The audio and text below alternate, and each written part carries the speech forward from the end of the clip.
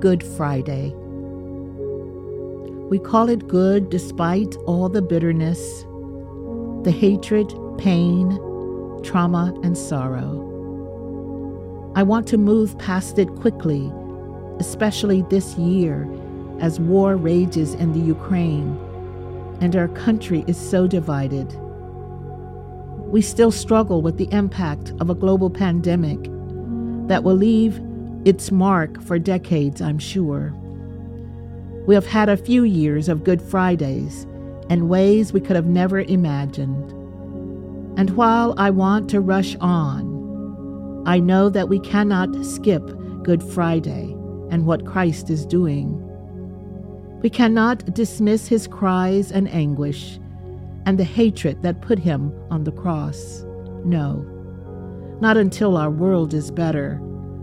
Not until we reconcile ourselves with what put him there.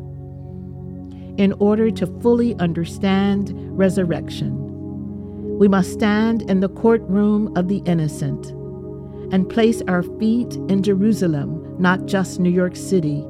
There's a difference. We must stand with Peter, who denied Christ, and see ourselves among those too afraid to speak up. We must see the women who stayed close by and who had the courage to keep serving amid their tears and fears.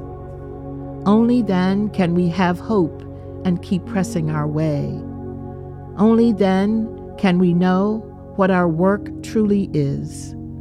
Only then can we hear the Hallelujah chorus and stand to our feet and sing to the rafters, "He shall reign forever and ever and ever."